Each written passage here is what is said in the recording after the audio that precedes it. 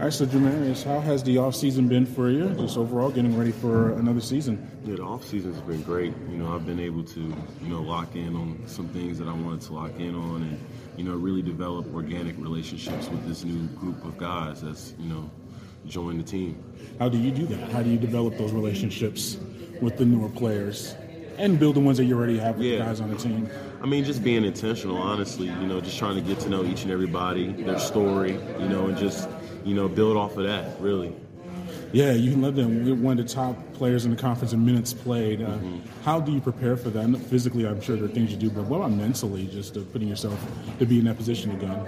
Yeah, to me, it all starts, with my faith, quite honest with you. Just a lot of prayer, a lot of, focus, regaining focus, and, just remaining confident at all times, understanding, that I can do all things and that, if it requires me to play a full game, then that's what it requires.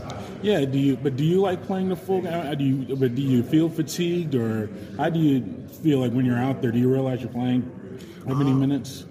I mean, for me, I care about winning, so for me, it's all about what can I do each and every minute that I'm out there to try to impact winning. So if it takes, me playing the whole game, then it requires that. I don't really, get locked in on the amount of minutes I'm playing. It's just more so, the game.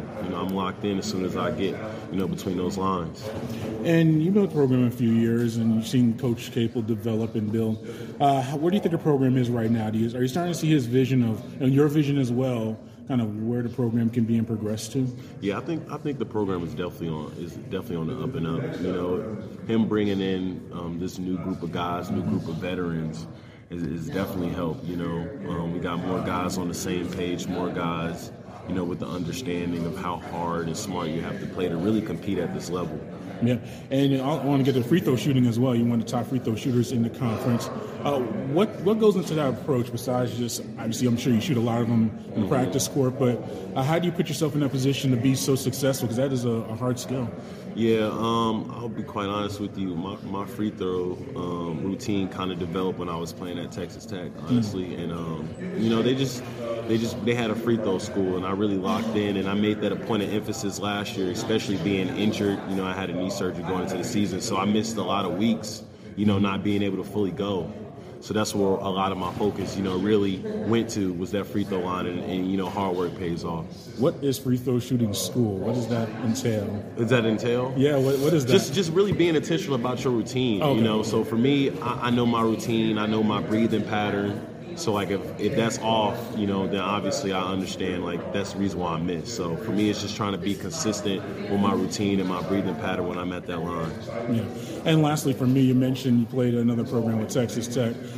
Does that experience help you get these other guys acclimated to the program? Because you were in their position previously. Yeah, definitely. I feel like, me having the experience, playing at different places, does nothing but, help me when it comes to relating to guys and, being able to share my experiences. Appreciate it. Yes, sir.